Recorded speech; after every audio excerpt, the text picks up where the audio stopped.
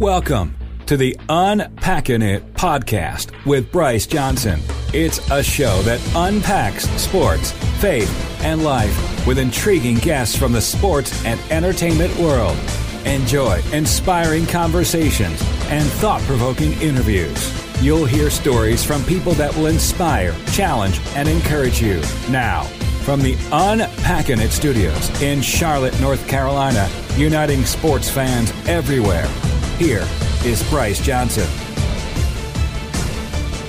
Welcome to the Unpacking It podcast, where we unpack sports, faith, and life. Today's guest is former Army Ranger and author Stephen Elliott.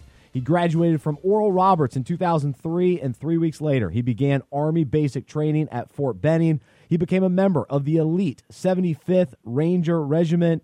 He joins us today to discuss his book, War Story. Sometimes the real fight starts after the battle. At its core, War Story is a dramatic, personal encounter with war and faith, love and tragedy, and ultimate renewal. Stephen, thanks so much for joining us. How are you? I'm doing great. How are you? I'm doing well and really excited to share with our audience today your story. And it is a story of renewal and what God has done in someone's life, but it's also very difficult, and there's a lot of pain and heartache to share as well. And so we'll discuss the story of how you're one of two Army Rangers who are considered likely to have tragically fired the shots that ultimately killed former NFL player Pat Tillman. But before we get to that, I'm curious, what led you to join the military and for you to take those steps right after graduating from Oral Roberts? Yeah, I was going into my junior year at business school at ORU when 9/11 happened. So that definitely sort of shifted some of my thinking, quite a bit. And certainly we live in a world where, anymore it's very much a pre-9/11 and a post-9/11 world as far as so many things that have changed because of that event and all that's come as a result of it. And so for me, I think I started just asking myself a lot of questions as far as what was my life going to amount to, and what was I here to do, and what was I here for. And I saw, I think to some degree, military service as a pathway to manhood. I'd like to say that all of my intentions were purely about service and purely about a response to terrorist attacks, which is partly true. I was angry and felt like we needed to do something about it and wanted to be part of that. But I think I also wanted to prove to myself that I deserved and belonged amongst the ranks of people who call themselves men. I didn't really have a dad in my life growing up. My grandfather, my mom's dad, sort of filled that role, and he himself was a World War II vet. He had served in Italy for a year and a half, and I think I always saw to some degree, and he was surrounded by a lot of peers who had also served, and so I think to some degree I saw that sort of class of person that they went in, they did what they had to do, and then they went home and went about the business of their lives. And so I think it was a combination for me. It was a combination of certainly the events of 9/11 and then also myself sort of wanting to use military service as sort of a self-imposed rite of passage, if you will. Wow. And so I guess early on, then, what was the experience like? And was it living up to what you thought it would be? And we'll talk about maybe the defining moment, but just kind of initially, what was the experience like? It was terrible. So, from the get-go. Yeah, exactly. Which was pretty much, it's as advertised to some degree. I mean, you're going in to, for me, you start off. It's the path to be, an Army Ranger is sort of inverted from that of the Navy SEALs, where in the Navy doesn't have any other infantry units other than the SEALs. And so when you go into the Navy, you go in as hey, I'm going to be a radar technician on a submarine. And then I opt to go to this selection course called BUDS. And then after you get through selection, then they basically teach you how to be an infantryman. In the Army, it's the reverse, where you start off doing all of your basic, all of your infantry school, your airborne school, and then the last stage before you actually get assigned to a unit, which in this case the 75th Ranger Regiment, is the Ranger selection process. So it was kind of just it's just kind of a miserable experience, to be honest with you. Yeah, So yeah. you spend a lot of time waiting around, and if you're not waiting around, you're probably getting yelled at, and if you're not getting yelled at, you're probably doing push-ups while getting yelled at, or some combination of all of those things. And so, it was pretty much like that. And then it felt like it didn't really get started in a way for me, because all of that was a pretext for I had joined to go through Ranger selection and hopefully become part of the unit. And so you spend like 5 months just in the build-up to actually going to Ranger selection, which at the time was called RIP, the Ranger Indoctrination Program.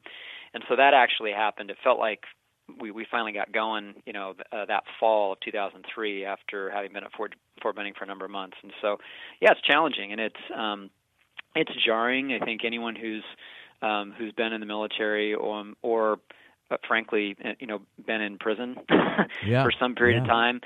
There's similarities, and I haven't been in jail, but having talked to guys who have and who've also been in the military, that's kind of what happens. You leave your life behind you. You leave your identity behind you.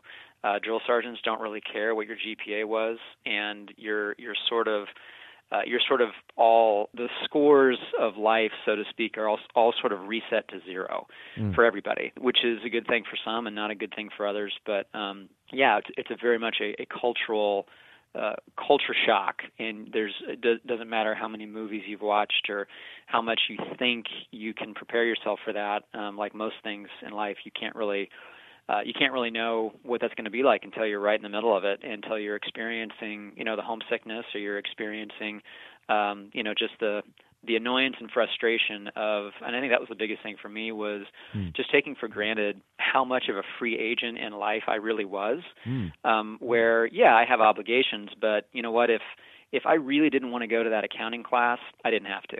If I really didn't want to do that thing, I honestly didn't have to. There was no one going to kick my door down and yell at me for that.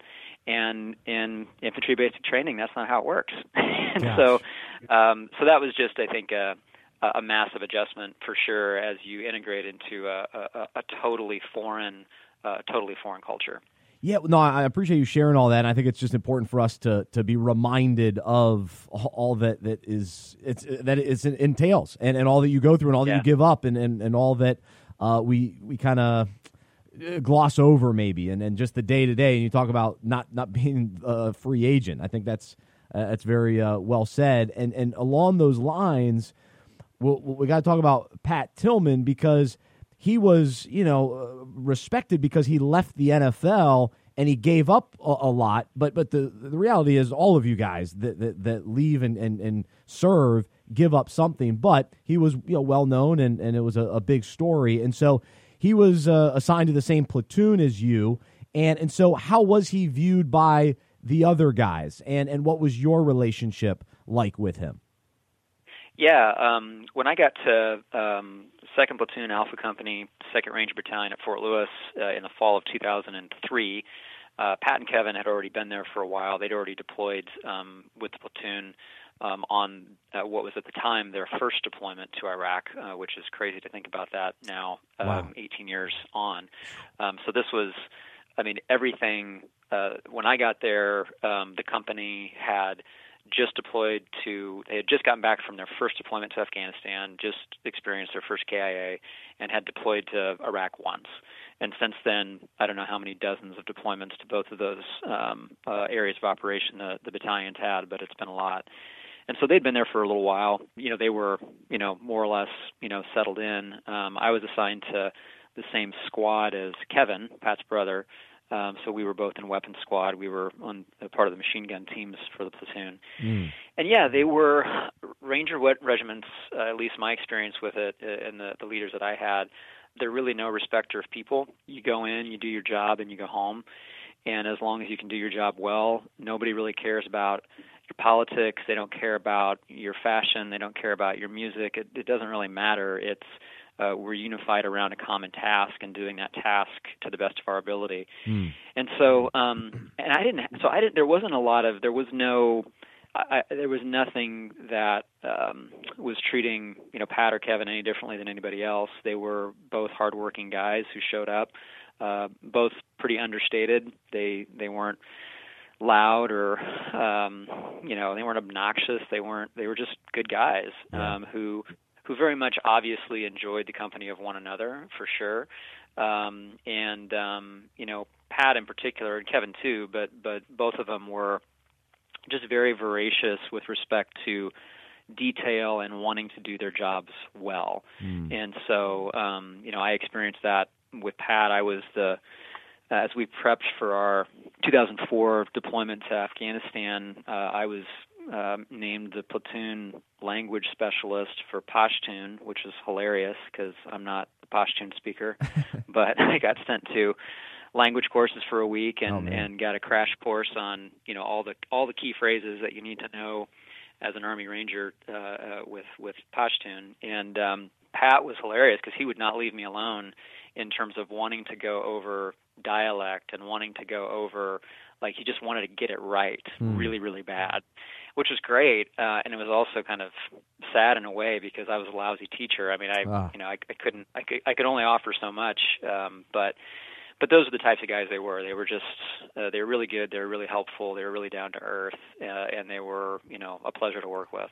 No, that's great to hear. And Stephen Elliott, our guest right now on Unpacking It, former Army Ranger and author of War Story. And a big part of your story is being involved with the situation that ultimately saw Pat Tillman lose his life. And so I encourage people to check out the book and read the full story. But can you just kind of sum up what ended up happening to Pat Tillman and your involvement that day with what ended up happening? Yeah, so we had deployed to the Afghan-Pakistan border in early April of 2004 as part of a spring surge, so mountain passes between tribal regions of Pakistan and Afghanistan. They open up, and folks are able to move much more freely, and so our forces respond with putting more boots on the ground to meet that. So we were there to do raids and patrols along the Afghan-Pakistan border, and having done that for a few weeks, finally on April 22nd of 2004, after our platoon had been split to accomplish two different objectives, one half of that platoon, the half of the platoon that Pat was in the half platoon we were in was ambushed, and Pat's half of the platoon responded to that. Unbeknownst to us, both elements didn't know where each other were because of lack of communication. And it's dark is beginning to descend. It's late in the afternoon, early evening, and the sun is setting, so lighting is poor. And ultimately, as we moved out of the kill zone, a canyon, we saw muzzle flashes and human shapes along the side of the ridge that appeared to be firing at us. And the ranking member of our vehicle, I was manning an M240 Bravo that was mounted on a Humvee, a stripped down Humvee. Our ranking member, a staff sergeant, opened fire. He fired on the individual who appeared to be firing at us. It turned out later that individual that he shot and killed was an Afghan military soldier who was fighting along with us, and he was shooting over our heads at enemy positions behind us. But in any case, he was killed, and then our vehicle, absent any other information, we keyed off of those shots, and we fired on that position as well. Pat was directly adjacent to that individual. Pat was ultimately killed as a result of that, and then the Afghan soldier was killed, and then two other members of our platoon, the platoon leader himself, a lieutenant, and the radio operator, they were both wounded. And all of those casualties we learned within 24 hours. It was pretty much known throughout the platoon that all of those casualties were sustained as a result of friendly fire. And so that's sort of the shocking traumatic event that occurred there on April 22nd. And then we came back to the FOB, and there was critical incident debriefs, and there was investigations that started and those sorts of things. And then again, it was there was no question that it was friendly fire. We were told to tell the investigators the truth as best we knew it, and we did. And then we went back out and did some more missions, and we came home. And so yeah, that was. And at the time, you're in a state of shock as far as you don't have any context for war anyway. That's your first time doing that and being engaged in that act, and then you certainly don't have any context for this thing called friendly fire and how to process that and what that means. But that's what happened in April of 2004. Gosh, it's a tragic story, and you can hear really all the details in the book War Story by Stephen Elliott, our guest today on Unpacking It. And the part of the title is sometimes the real fight starts after the battle, and so you mentioned initially it was hard to process. You don't really know. Oh man, it's hard to just soak in, and you're on to the next thing and that sort of thing. So at what point then were you able to process it, and ultimately when did really this affect you the way that it did, that ultimately led to some major personal spiritual issues that you encountered? I was numb for a long time. When we got back, it was a series of false senses of closure. You do these investigations in Afghanistan, and then you're back out doing raids. So you're just like, well, I guess that was it. I guess we're done with that now. And then you go back home, and then you realize that actually the military was lying to the family. There's no other. I'd love to use another word, but that's exactly what they did. Yeah. And so then that blows open a whole nother. It just makes anything worse, right? Whenever a tragedy is bad enough, but when we deceive somebody about the tragedy, we just compound it. And so then there's more investigations, and then I'm one of the guys who is released from the Ranger Regiment as a result of that incident, and sent back to the big army. And part of that was I didn't want that to happen, but at the same time, I kind of welcomed it in a way, because it was just like, well, maybe if this will get me further away, I was sick of the Ranger Regiment at the time, at least our leadership, because it wasn't just what happened on the ground, but then it was everybody felt a sense of betrayal as far as how it was handled with the family. So in a way, I was sort of like, well, good riddance, great, that's fine, get out of here. And by probably within 4 to 6 months after leaving regiment, settling into a different staff job, working for a general officer, actually on the East Coast and in the Carolinas, that's when the shock started to wear off, and that's when the after effects and really the early signs of post-traumatic stress disorder for me really started kicking in. So it was nightmares, it was a lot of sleeplessness, hypervigilance, and then ultimately just self-medicating with alcohol to try and take the edge off. And so kind of as that unfolded, I'd grown up in church.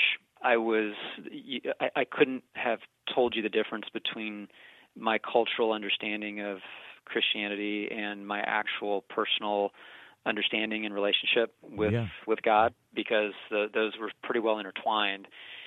And as that period unfolded, you can blame yourself for so long before you start blaming God.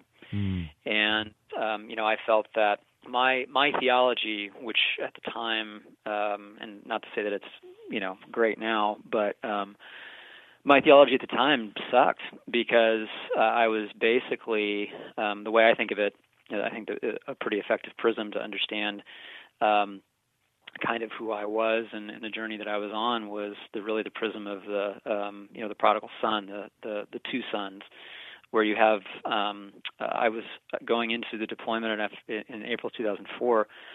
I was the older son. I was the one who was checking all the boxes and who really, really liked the idea that essentially if I do enough good things, whatever that means, and if I perform well enough, then it's kind of written in the contract that God's supposed to bless me, and that life's going to be good, and that I'll prosper, and that those around me will prosper, and I'll be doing good things, and so on and so forth.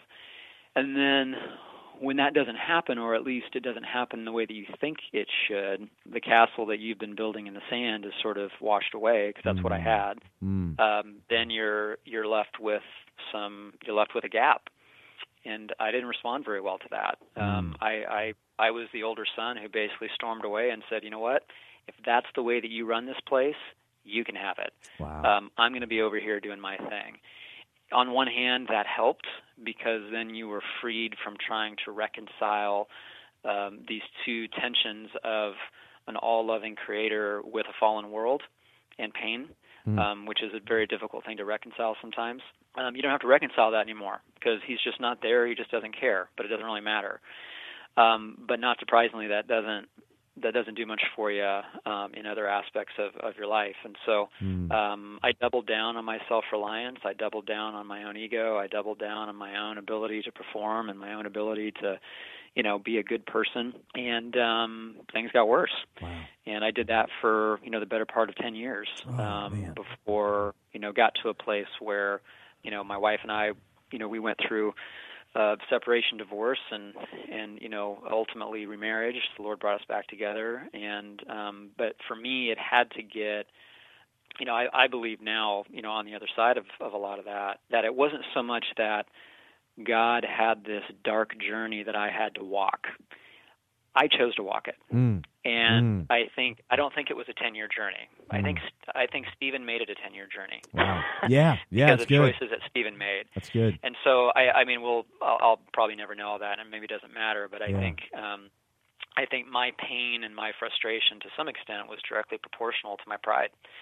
And the longer that I chose to effectively not give up, and on a spiritual level, just even acknowledge a creator, and then on a practical level, which is just even inviting other people into the conversation of dealing with the after effects of war, because I didn't want to do that. I didn't want to talk to anybody about it. I did that some, and it just felt like a big waste of time. So it's like, I'm going to go to your office for an hour and talk to you about problems, about things that happened years ago, and it just feels like I'd rather not. So there was a lot of that, and a lot of it for me was just it was a long dark road that was I think to some extent self-imposed because of my own choices. Wow, no, there's a lot there to unpack, and again, appreciate you sharing all of that, and definitely want to talk about the remarriage, because I just love that aspect of the story. But when it comes to the alcohol, the PTSD. In another interview, heard you talk about suicidal thoughts. So take me into the spiritual transformation, because here you were. You mentioned the dark path that you were on, and ultimately have an understanding of who God is, how much He loves you. So maybe take us into some of that and how He ended up changing you from the inside out, and ultimately addressing some of these major issues that people can relate to in different degrees. Yeah, it was definitely a process. There wasn't. There was moments along that journey there where I could mark significant differences. But what I would say is that he has a tendency to work through people. And what I mean by that is, we don't realize. I believe that we live in one of the most hyper-individualized cultures that the world has ever known. Oh. It is so easy to be a quote-unquote independent person in the West than it ever has been, in terms of sourcing your money, sourcing your food, sourcing your rent, whatever it is. I mean, you can do it on your own, or at least you think you're doing it on your own, when in reality all of us exist within the net of a community, even if that community is our Uber driver and the grocery store down the street. It requires lots of people for each of us to survive, and I can say that I think there's times where, man, I just wanted God to zap me while I was in private praying, and I could go into the prayer closet a mess and come out all cleaned up, and nobody would know the difference. Yeah. And I don't think that's generally how He works. No. And at least it wasn't how He worked for me. And because the underlying issue again for me was pride, and so half of the problem for me was just being willing. Half of the sickness was just a reticence to even ask for help, let alone receive the help. And so, for me, I had to get to a place where I could, just raise my hand and say, I'm sick. I'm not doing well. Like, it's not normal. You're not supposed to drink a bottle of wine every night and then fall asleep. Like, that's not good for you. And so, spouses, at least my wife is pretty good about kicking in the shins and saying, hey, that's not okay. This isn't going to work. Yeah, I mean, there was lots of moments along the way like that, but, after we got remarried and the fact that I had post-traumatic stress, that was named. And then it was a process of just really, for myself, it got worse. Just my own sleep deteriorated, my health deteriorated because I was working a ton and was still suffering with the after effects of that. And ultimately, I found myself, at a place where, the Lord brought me to my knees and healed me. And that was a very dark and a very scary and a very hopeless place, because that's where I had to get to allow Him to do the work that I think He wanted to do. And so, so that happened, 3 or 4 years ago. And then, since then it's, I have problems, and I get irritated with people and they get irritated with me, and I have good days and bad days. Yeah. I don't have what I was carrying around for so many years, and that's just but for the grace of God. Amen. Amen. Oh, it's so powerful. He's Stephen Elliott. The book is called War Story. Sometimes the real fight starts after the battle. And would love to hear just a little bit more about your remarriage, because it's just such an encouraging thing to hear about. And so maybe what was the key to that happening, and what can even be an encouragement to those listening today that may be struggling in their marriage or maybe have already gone through divorce? Yeah, I think it's a great question. I mean, for us, we met pretty much right after I got back from deployment, or we started dating right after I got back from deployment, and then we spent the first 2.5 years of our marriage apart, which is not unusual in some military instances for us. And so then I got out in 2007, and I spent basically the last part of my enlistment blaming the Army for my problems, which is frankly, that's pretty easy to do because the Army has got a lot of problems. And so it's a big bureaucracy, right? Mm-hmm. And it's easy to take pot shots. But our whole narrative was, well, once I get out of the Army and get settled into a new life, a new job, and all this stuff is gonna go away. And turns out it didn't. And so then we spent the first couple of years, me being home, basically in this state of disappointment where it's like, well, our problems are still here. Stephen is detached, emotionally detached, and very withdrawn, which I was, because I was just kind of managing my own sickness and my own, demons from the past. And then finally she just said, you know what, I'm done. Like, I can't do this anymore, after having said that many, many, many times, that things need to change, that, why don't you talk to somebody? Why don't you do this? Why don't you just, this isn't okay. And after, saying that so many times, you can only say it so many times. And so we separated, and I moved out, and during that time started getting some counseling, and EMDR was at that stage in the journey was a helpful therapy for me. Didn't cure me, but it definitely helped me process some stuff. And then through that time, sort of what happened was, she had doubled down on her own independence, and had doubled down on basically, once Stephen's out of my life, everything for me will be okay. And it turns out that wasn't true. And so, we were both sort of coming to the place, we were both just coming to the end of ourselves. And I would say that marriage is great, but it is the hardest and most difficult thing that any human will do, because you're voluntarily agreeing to be joined with another sinner. That's right. And if you think for a second that person is going to complete you and fix you, you are wrong, because they won't. They can be a blessing to you, they can be a help to you, but that is only going to happen when each party is independently submitted to and relying on Jesus. Absent that, it's, the analogy that I think works pretty well is it's two ticks and no dog. And And that's essentially kind of what we were. And then through that time, there's all sorts of little, interactions along the way that sort of get you there. But it was basically, we had there was no malice between us. We weren't mad at each other. We were, heartbroken over something not turning out the way that we wanted. And all I can say is that we as fallen humans, we didn't have any raw material to work with. It wasn't like, I've got this mess of a thing and I just need somebody to put it back together again. I didn't have anything. It was a wasteland in terms of my emotional capacity, in terms of, all of that was needed to be a husband. And we prayed and we asked, and God was faithful, and He created something out of nothing for us. And I think that because I remember those feelings, I remember those moments of just complete and utter despair, where it's just like, well, this is dead. Like, I know what dead looks like, and this is dead. I would say to anybody listening that, if you think you lack the power to bring life to your marriage, you're absolutely right. You're 100% right. You lack that power. But there's somebody who does have that power, and who can guide you, and who can breathe life into otherwise dead relationships. That's what He did for us. And even with that, it's also not to say that if you don't remarry the spouse that you're divorced or contemplating divorce of, it doesn't mean that there's not hope for you either, right? There is. There's hope all over the place, to the extent that we're willing to rely on Him.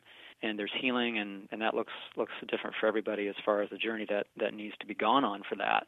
But we were a mess, and we still are a mess in our own ways, and yet we can look back and we can see that to the extent that we're not a mess, it's directly proportional to the extent that we are submitted to the Lord, and that we're inviting Him into the conversation. And when we don't, when it's all about what I need, and it's all about me bargaining and jockeying for power and position, it doesn't go very well. And so we're still on that journey. We're still learning, how to serve one another and how to serve the Lord together. So it is a journey. We joke that we already tried divorce and didn't really work for us, and so we're kind of stuck with each other as far as that goes. Yeah. But I mean, that's the other thing too, is sometimes, man, the idea of divorce, it just sounds so good. I'm sick of this person, and if I could just get them out of my life and just move on, everything would be fine.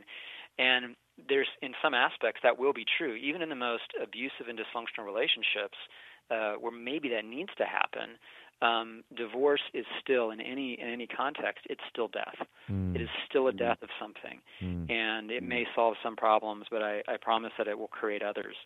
And so I don't say that to condemn anyone who is doing it or who is contemplating it, because wherever you're at in that journey, there's hope for a better future.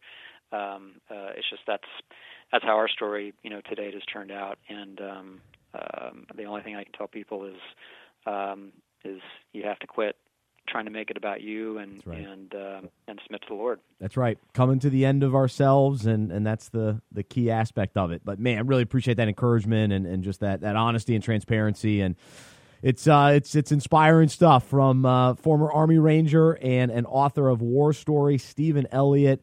And kind of the last question, just almost in summary in many ways, is this idea that at one point you didn't want to be known and you didn't want your story to be out there, but now you do want your story out there. And so how did that mindset change, and how important is it for you to share, and you put it down on paper for this book, but for people to hear and know what you went through and ultimately what God did in your life?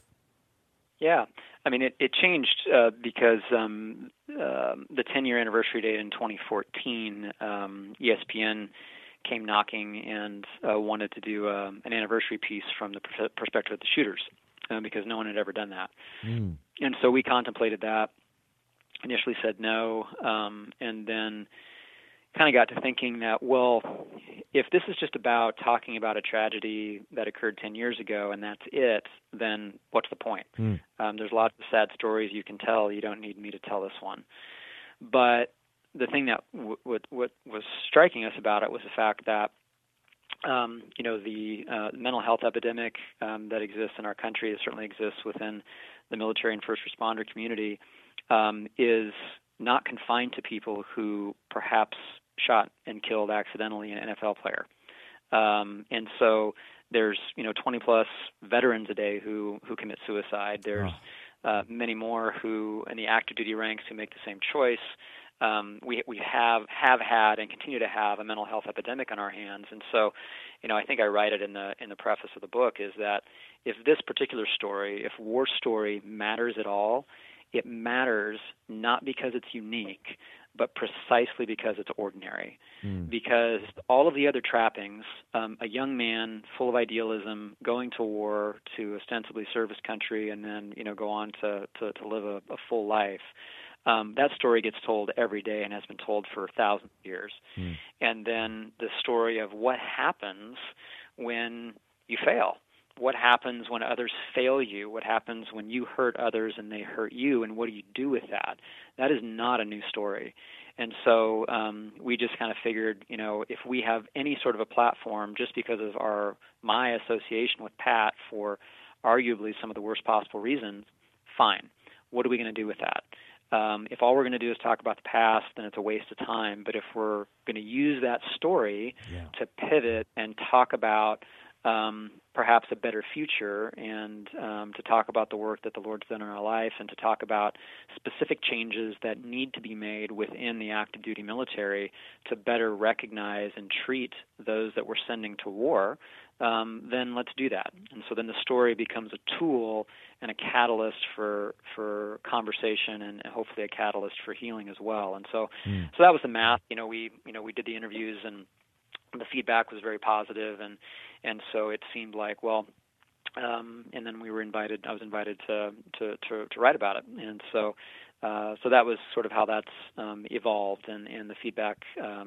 If people have negative feelings about the book, they're not talking to me, which is fine, I guess, because the feedback that we get has just been incredibly encouraging to see how it's being used in other people's lives. Oh, it's awesome, and 100% of the author's proceeds will be donated to serving the mental health needs of the military and veterans community. So go check out the book. It's called War Story. He's Stephen Elliott. Stephen, thanks so much for sharing your story, for being willing to write the book, but then to join us today on Unpacking It and share it with our audience as well. And so we greatly appreciate it, and continued blessings to you and your wife and you have 2 daughters. Is that right? Yes. 2 daughters. That's right. 17 and 7. Oh, wow, that's awesome. I just had a daughter myself 2 months ago. So. Oh man, congratulations. So I'm fresh in the dad-daughter world. So. That's great. It's awesome. But thanks so much, and greatly appreciate your time today. Yeah, thank you, Bryce. Appreciate it. Awesome. There's Stephen Elliott joining us here on Unpacking It.